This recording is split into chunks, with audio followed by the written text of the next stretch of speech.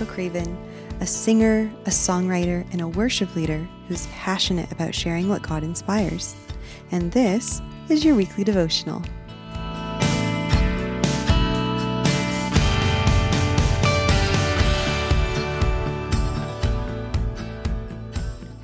Luke 9:51 through 56 says, "When the days drew near for him to be taken up, he set his face to go to Jerusalem. And he sent messengers ahead of him, who went and entered a village of the Samaritans to make preparations for him. But the people did not receive him, because his face was set toward Jerusalem. And when his disciples James and John saw it, they said, 'Lord, do you want us to tell fire to come down from heaven and consume them?' But he turned and rebuked them, and they went on to another village." Oh, James and John, those silly sons of thunder. But as silly and kind of eye-rolling as we see their response, it ultimately is wrong, right? And we know this because Jesus rebuked them over it. And even though they were right to not like that Jesus wasn't accepted there, desiring that they be consumed, though, showed just how flippantly James and John viewed those people's value to Jesus. And if you think about this, not long prior, Jesus had sent them on missionary journeys, and he had already told them that if they were not received, to shake the dust off and keep walking on to the next town. I mean, how quickly they forgot his words and in turn failed to apply them in this next situation.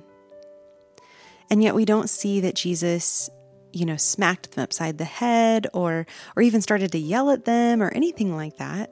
He simply rebuked them, and then he led by example as he went on to another village without further incident. Now, how often do we get all up in arms over something that we shouldn't? Or try to make a bigger deal out of something that should remain small?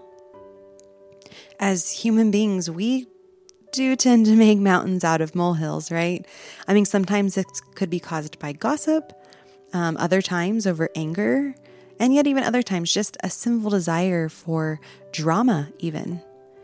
But that's not what Jesus desires for us as children of God, and that's also not a way that we should be acting as ambassadors for Christ.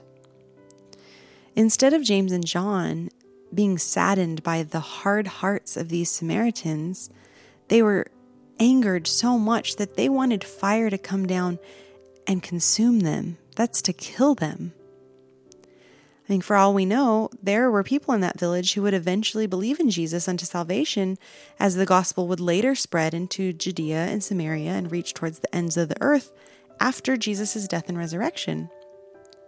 But the anger of James and John had blinded them to the love that Jesus had for these people, despite the fact that they weren't receiving him right then and there. And just as James tells us in James 1, verse 20, the anger of man does not produce the righteousness of God. Now, James and John weren't all bad, right? Their praise here, they did go into this village of the Samaritans, and they didn't put up a fight over interacting with them like they had when we first read about Jesus talking with the Samaritan woman in John chapter 4.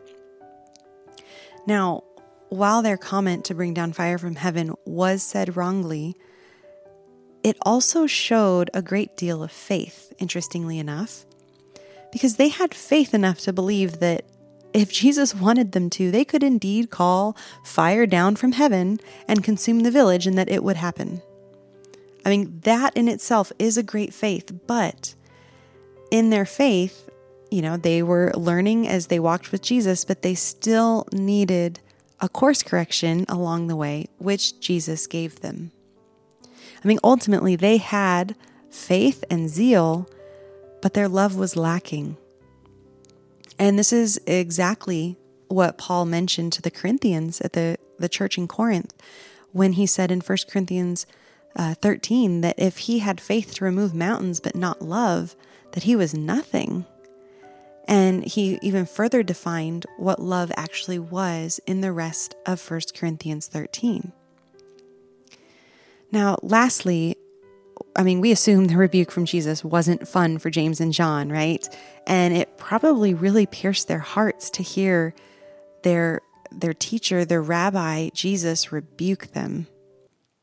I know it pierces my heart when Jesus has to rebuke me, and he's not like face to face in front of me and I'm not hearing his voice audibly, but to hear that, that was probably not fun at all. And while chastisement and discipline isn't ever fun in the moment, it is effective. And when we get disciplined by God, it's not fun and it's really hard to hear. But a rebuke from God, as rough as it is a really good thing. And it means that you're his child. So let's look here real quick what Hebrews 12 has to say about this, specifically in verses 7 through 11. It is for discipline that you have to endure. God is treating you as sons. For what son is there whom his father does not discipline? If you are left without discipline, in which all have participated, then you are illegitimate children and not sons. Besides this, we have had earthly fathers who disciplined us, and we respected them. Shall we not much more be subject to the Father of spirits and live? For they disciplined us for a short time, as it seemed best to them, but he disciplines us for our good, that we may share his holiness. For the moment, all discipline seems painful rather than pleasant, but later it yields the peaceful fruit of righteousness to those who have been trained by it.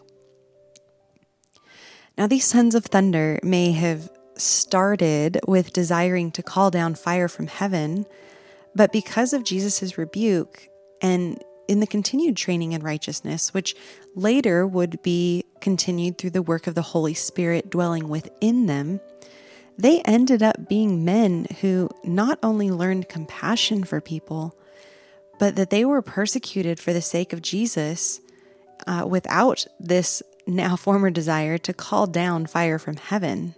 They endured because of the discipline. And then later they endured till their end, having yielded that peaceful fruit of righteousness in their life. So for you, when a situation arises where, you feel quick to anger and maybe a desire for retribution, and the Spirit of God convicts you of it, don't beat yourself up. Remember, you are his child. That's why you're being convicted. But continue on to humbly repent and ask that God would help you to see other people with his eyes and to have a heart of compassion and love for them the way that he does. Because we all truly need God to teach us to be like him, to do this as we seek justice and love mercy and walk humbly with him as our God. Now, I know I've shared this song before, but whenever something comes up in our studies, as we just devotionally study the word that kind of fits with something that I've written in song, I can't help but share it. And I do hope that it comes alongside this devotional and really just blesses your heart. Because there is something about music, right? We are created as emotional beings, and when we take the word of God and music and shove it all together, it does have an impact that is edifying and encouraging. And so I hope that this really encourages you to pray and seek God to teach you to walk and talk and serve and love like him.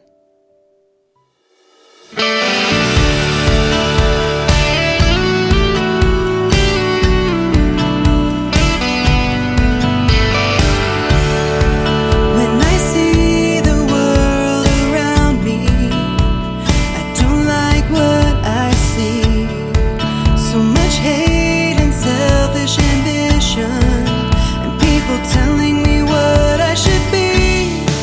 I don't want to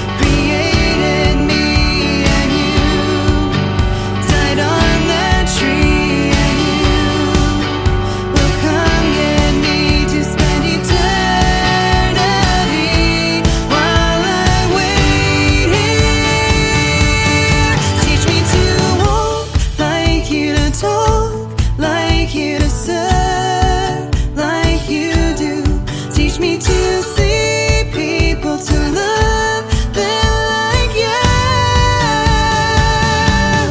Teach me to walk like you, to talk like you, to serve like you do.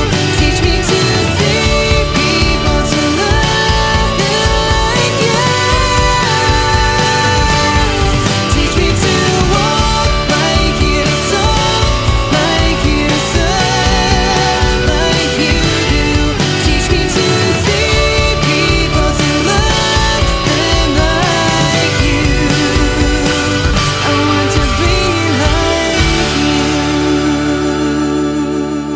For blogs, written devotionals, and originally written songs, visit crystalcravenmusic.com, and that's Crystal with a K.